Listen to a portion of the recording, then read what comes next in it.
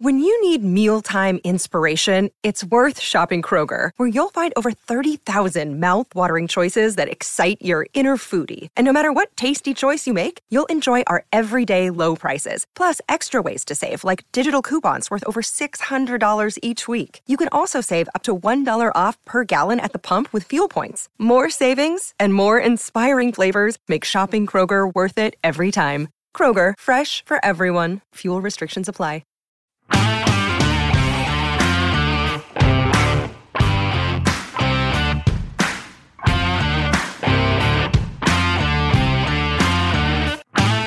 Hello and welcome to the Record Celtic podcast. My name is Daniel Conn. I'm delighted to be joined by Record Sports' Gordon Parks and Michael Gannon. Guys, if it's not too late to say, Happy New Year. Happy New Year, Daniel. Did you have a good time?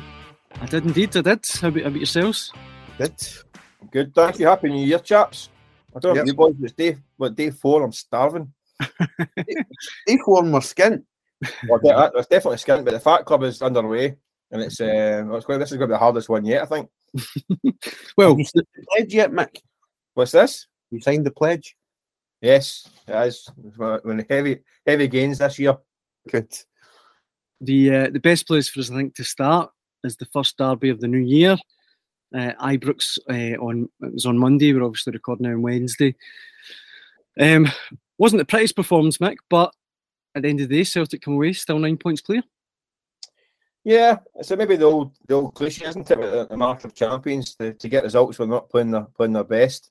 It was a kind of strange kind of game, wasn't it? Really, I mean, Celtic started really well, and the first 25 minutes, do you think Celtic were actually coasting it? I mean, really in control, knocking it about, dominating. I mean, I think they had about 75% possession that first 25 minutes. The Ibrox crowd were starting to get a bit narky, a bit frustrated. At that point, it looked as though Celtic were going to kick on and win the game very comfortably.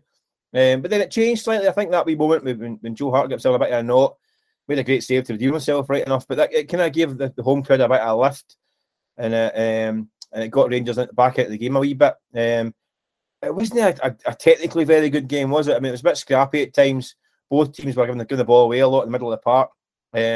Second half, Rangers came out as they thought you might have to through the kitchen sink at Celtic, got the goals.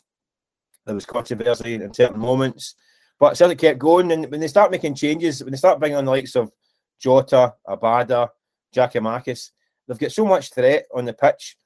Those guys, that it's almost inevitable there's going to create some kind of chances. And sure enough, one dropped to Kyogo, and he finished it. It was a good point for Celtic in the circumstances, having not played that great, dug it out, and it's a point that's probably giving them that cushion now that they can be really confident about kicking on to win the league. They're in a real strong position now. I thought it was surprising, Gordon, when the team came out and Johnston was thrown in from the start to make his debut, but I thought he did really well. Yeah, I think you're right. I think it speaks volumes of how quickly he's adapted and settled. I think he must have shown in training that he's hitting the ground running. Listen, competent, safe, composed, good athlete. I think when you've got all those attributes and you're putting summed into a game that's the mental composure to go and play in a World Cup and do well. I think playing at Ibrox and that.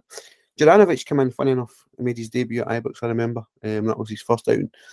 Kind of similar, he looked as if he'll be an asset. And I think when you've got the confidence from your manager to go into that kind of game of that kind of stuff, it speaks volumes for how highly he is regarded. And you mentioned Juranovic there, Gordon. He obviously came on for the injured Greg Taylor. I thought, to be honest, Mickey had a pretty ropey game. If any of the supposed scouts were watching, they wouldn't have been too impressed. But then again, he was at left back. Yeah, he's played there a lot, right enough. I mean, it's not as if he's not used to that role. He played there a lot last season. When he first arrived, actually played left back quite often. He didn't have a great day, did he? Listen, there might be reasons for that in the background. I think he was talking about him got a wee knock in training, maybe having a bug passing around, and he's kind of thrown into the environment at left back when the game's kind of starting to turn a wee bit. And he had an off day. It wasn't his best. He was a bit sluggish, and he kind of caught a few times positionally, a little bit wayward. Another thing, I agree. I think Johnston played pretty well. I think he looked a bit nervy at the start, but understandably. But as the game wore on, I thought he'd get stronger. He's clearly he's a bit of a tank, isn't he? He's a real strong kind of physical player. He's got some engine on him. He had a run back in the second half when Rangers were hitting the break, and he ran about 70 yards and turned on the afterburners. He's also got a bit of pace as well. He mopped up the danger and used his strength pretty well. I think he looks like he'll do the job. Obviously, there's a lot of talk about Juranovic and his future. I'm not sure I understand the kind of clamour to sell him at this point in time. I think he's a good player and a top asset. I know he had a poor game the other day, but I think even in the short term, keeping him would be pretty handy. It depends on what bids come in. Obviously, a big bid comes in, and they've got to take it. But Mike, I don't think you get to a stage as a player when you obviously get people working behind the scenes. There's been so much noise about Juranovic leaving for so long. He goes to the World Cup in his own mind. His psyche as he's gone. He's now the names are getting banded about to take him. Clearly turn your head. There's no way that doesn't have an impact on you, and especially when you've kind of taken 1 foot away from the club the way he has. Yeah, listen, I think he's a player. He's 27 years old. He's never really made top dollar in his career, and he's maybe hearing from his advisors that there's a chance to make some right good money. And I'm talking, there's some good money at Celtic, but I mean like proper superstar money. Like, you look at the money that's available down in England, maybe 3 or 4 times what he's on at Parkhead at least. So I everybody would be head turned by that kind of talk. I mean, I can understand why that maybe have an influence. And the reason I say that, Mick, is he looked disengaged. There was moments in the game where his decision making wasn't. It was as if he was muddled. He clearly. It was, listen, it's not a question of ability. It was something else. And the something else could be as his mind already. Maybe, but I think that also goes for the manager as well. I think I get the impression with the manager that if you show any signs of not being fully 100% focused on being at the club, I think he can have almost become part of, what was it he called it back in the day, the bomb squad. I think he's you're in danger of getting kind of cast aside.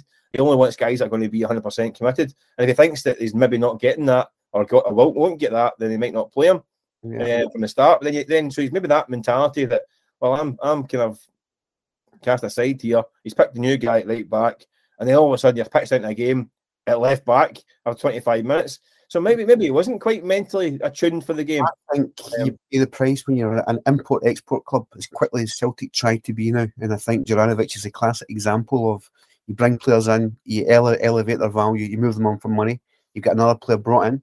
Yeah, it almost seems to be as if it's. But we're not dealing here in I don't know, DVD players. I mean, we're talking about human beings who do have thoughts, emotions, feelings, not as well. So it's not as simple as just get in, do the job, get sold on. You've got a family to move and all that stuff, and your career. It's not just as simple as that as well. I mean, sometimes you've got to slow down the conveyor belt. If you know what I mean, you've already brought. You're talking about football players that are built in the Hoover factory and just churned it. Do you know what I mean? Well, what I'm saying is, quite as straightforward as that. Celtic have already got Juranovic sold and out the door with the fact they've already brought in a recruitment, a guy that's played in the world. Yeah, but they also haven't had any concrete bids for him yet. Well, true, that's what I'm saying. The conveyor. He's still a Celtic player. He's still a Celtic player until a bid comes in that meets the valuation that Celtic have on him. He should be a Celtic player. He's not halfway at the door yet. So he clearly is, because you've already got the guy who's replacing him. That's what he must be thinking. Building. So Celtic have already kind of subconsciously emptied them. Yeah, that's what I'm saying. So if you're that player and your replacement's across the pitch from you, then it's maybe harder to get yourself tuned in for that kind of environment. It's not been a massive talking point, but just on the fullback situation, I was a wee bit surprised to see Bernabei overlooked when Taylor come off. And if you are Bernabei, you must be sitting thinking, what do I need to do to get a chance in a big game like that? Is that fair?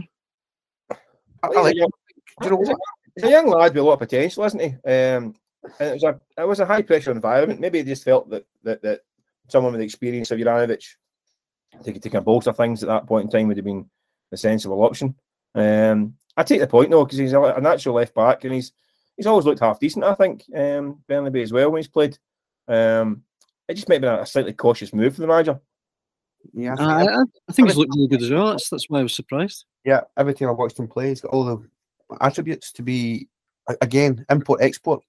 Come in, do well, move him on quickly. I thought I was really surprised because no matter what, if you're orthodox left back and you're the option, surely you go with that.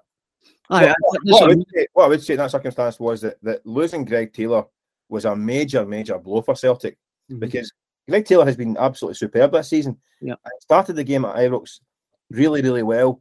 I mean, Dyson Maeda was getting a lot of service, and mostly coming down from Greg Taylor.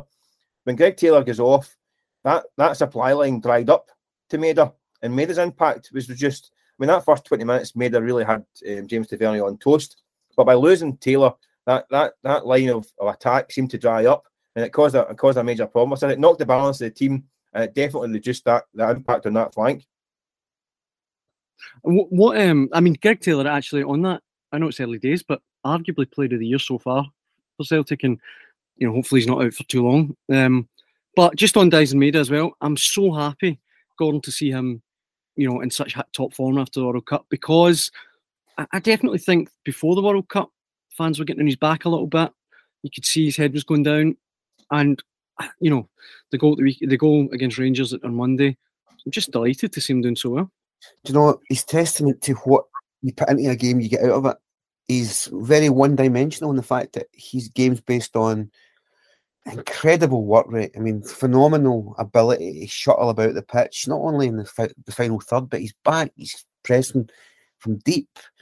He's got a ferocious appetite to get on the ball. Listen, I was flabbergasted that he actually get the nod ahead of Kyogo to go to the World Cup. But I think he justified his selection by playing in a team where the system is all about his effort, endeavour. His touch isn't the worst, but he's testament to anybody that wants to make a name in the game. The industry will get you to a level beyond, because he's not technically a fantastic player, but my goodness, what he puts into the game, he gets out of it. I guess if he was technically all there, Nick, the full package, he probably wouldn't be at Celtic. Well, I've said that before. That if Dyson Maeda had the finishing ability of a Haaland, then it would be worth going 100 million quid. He's got that. He's got. His engine, appetite, and his work rate, and he's an effective player because he is. As Parksy said, he's maybe not the most technical guy in the world. He's not going to do a double step over and skin a guy and Cruyff turns and all that stuff. But his pace and his direct running. Unless he can finish. He has scored goals. He misses a few crackers as well, right enough. But you can't fault him. And so if he had a kind of Aguero type poach instinct in the box, certainly wouldn't have him. Mm-hmm. Yeah, hold him. And I think just to kind of round up talking about the actual Celtic performance itself, I thought when the teams come out as well, the difference between the two benches spoke volumes. I mean, we saw Jota come on and I thought he made a big difference for the equaliser. His perseverance down the left definitely led to it. Giakoumakis as well. That must be really heartening for Postecoglou going forward. Yeah, I don't think we can disguise the fact that a draw at Ibrox, I think you've got to really still scrutinise the squads and understand that is there any Rangers player getting in that Celtic team? And I would suggest no, there's nobody. I think Celtic are on a quality level which is far, far ahead of what Rangers are trying to be at the moment, and I don't think Rangers are anywhere close to being there. I think it's a forlorn chase for them, and I think they had to win that game. They didn't. It's another example of the big games, the big moments, and not being able to deliver. And I think Celtic, I just get so many weapons, and I think we'll see that now in the months ahead, where they'll just pull further and further ahead. And see, Mick, just on Giakoumakis, this is just a personal thing, but I certainly feel like there's been a little bit of a reluctance to use him since the games, since the football's resumed. He came on with 15 minutes to go, and I thought he made a difference. I know Kyogo got the equaliser, and I love Kyogo, brilliant player. I think the game on Monday would have been more suited to Giakoumakis, though.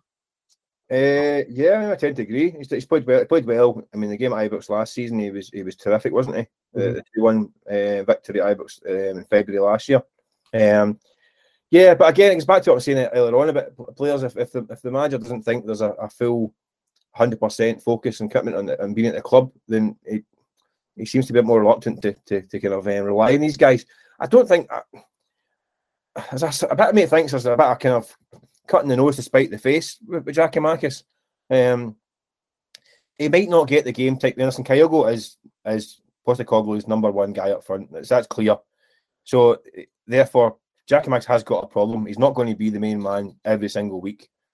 If he can't accept that role, then that's fair enough. Again, like Juranovic, he's maybe not earned top dollar all his career, and he's getting to a slightly older age.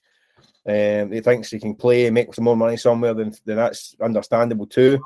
I just think it's a bit of a waste. I think Giakoumakis is a good player. He's very effective. I think the way Celtic play when he's in the team is pretty good as well. These balls, when they get wingers hitting the byline, he's terrific in that box, latching onto it, as is Kyogo, by the way, who's scored a bar of the goals this year. It's a situation it's a tricky one to manage. I'm not sure if it's wise to chuck out the baby with the bathwater with him. I think he's a player worth keeping, but it's up to him. I mean, he's not happy to play second fiddle. There's not a lot he can do because he can't guarantee him game time.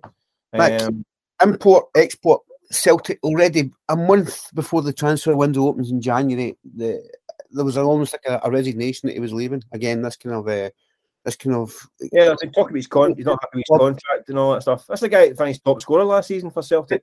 Don't you find it surprising that there's a kind of acceptance, Juranovic, Giakoumakis, even a month before the transfer window opens, it's already this kind of narrative that they're leaving, and it's almost like wait until the window opens and then they're gone. Import, export, it's too quick.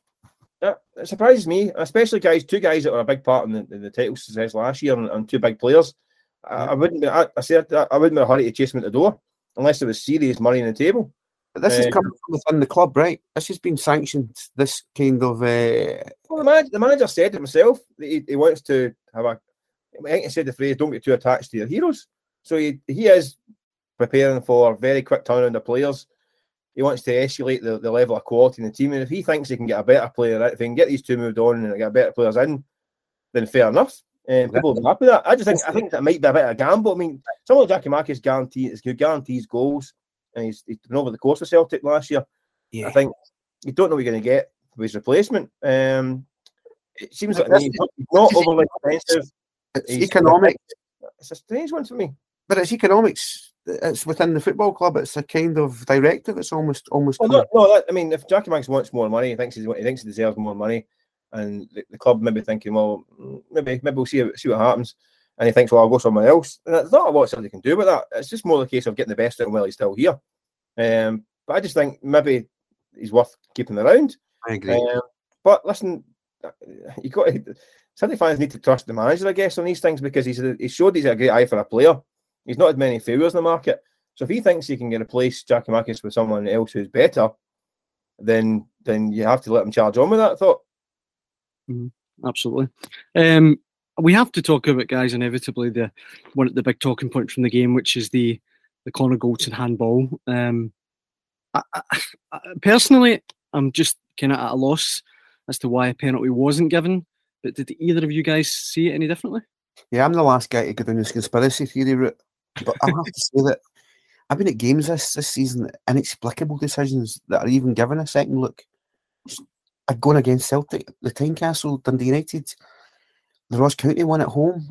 I look at these things and think, how can somebody watching the same incident as I'm watching come to a completely different verdict? Inexplicable that wasn't a penalty kick. All it does is fuel the element within the Celtic support and further afield that believe that there is decisions getting made that are a bit iffy. Now, I have to say, other people have made stronger references to that decision. If you isolate the Connor Goldson one, how that wasn't referred to via somebody, how John Beaton didn't go and look at that again, it mystifies me.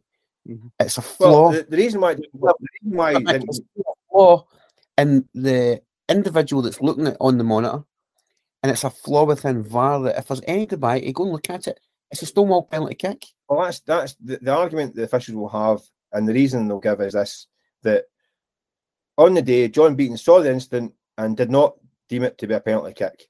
In the background, Willie Collum in the VAR bunker has also looked at it and agreed that it's not a penalty kick. So at that point, he doesn't think there's been a clear and obvious error to be redeemed.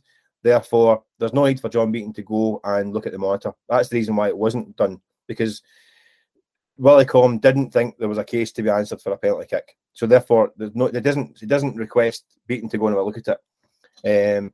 For me, I'm not entirely sure how they can be so sure with that. I know. Listen, we've seen the IFAB rules getting quoted, and that's the reason that we'll be given that there's a reflex action from Golson. It was pinged at him from very close range. His hands are up in a reflex instant to try and to protect his face. Watching it over and over again, it's turned into this. Now that thing went viral with the dress. It was gold or it was blue or green or something like that. You look at it 10 different ways and think different things. There's a way you look at it, you think, well, his hands are actually pushing away from his face. If you're protecting your face, would you not cover them towards your face? I don't know. It's subjective, and it's completely down to interpretation. You watch the trajectory. It's almost pushed it over the bar. I watched the World Cup as you did, and I'm watching games now week in, week out, where defenders that don't even have a clue where the ball is if it hits their hands, it's a penalty kick. The question I would have, if that had been given as a penalty kick, would there have been complaints? Yeah, there would have been complaints. But would it be understood? Some people go, well, fair enough. I think yes. If it's been, I think we've seen penalty kicks given that you go, that's a bit of a strange one, but I can see why. And there's always, listen, the rule books is so open to interpretation with handball that you can use any wording you want to justify any decision.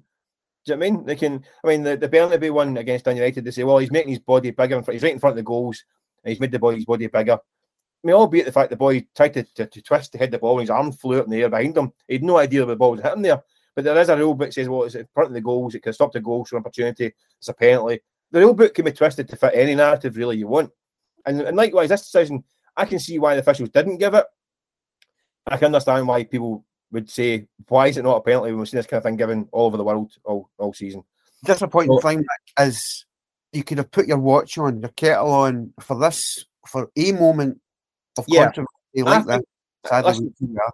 He didn't. I mean, John Beaton didn't check the monitor because there wasn't any need to check it because of the way, as I said to you, that Willie Collum said, no, you got it right, no clear and obvious error, got on in the game, right? So that's why that takes that out of the equation.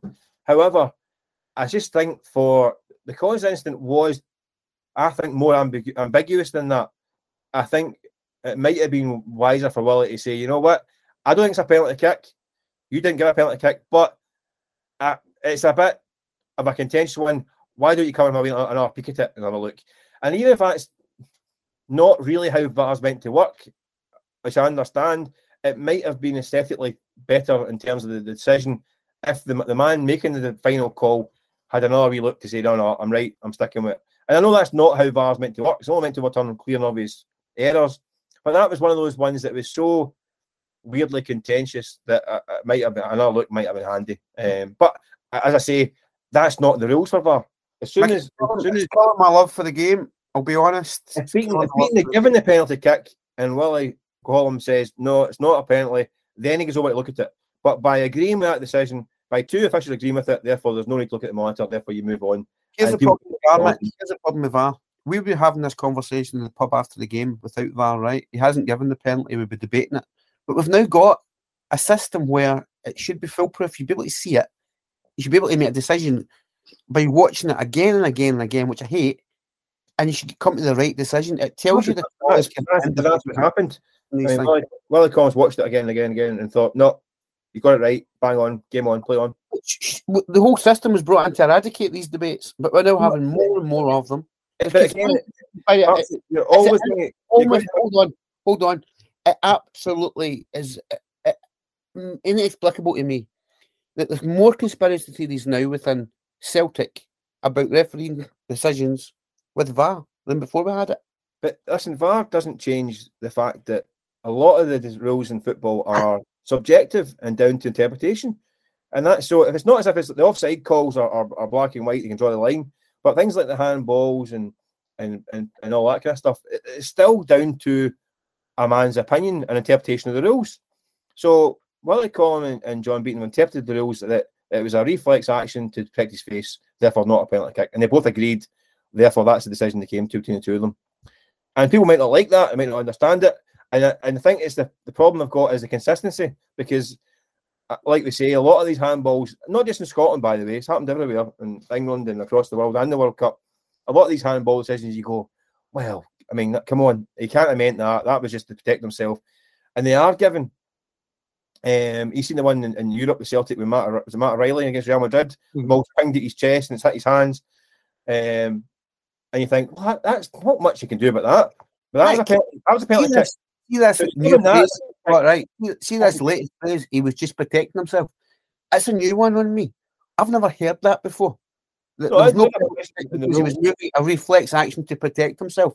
Yeah. That's the first time I've ever heard that in my life. What they will say is that it's a reflex action to protect his face, and his hands are still within his own body shape, which means that if his hands are inside his own silhouette or such, and it's in front of his face, or it's not, then it can be not deemed a penalty kick.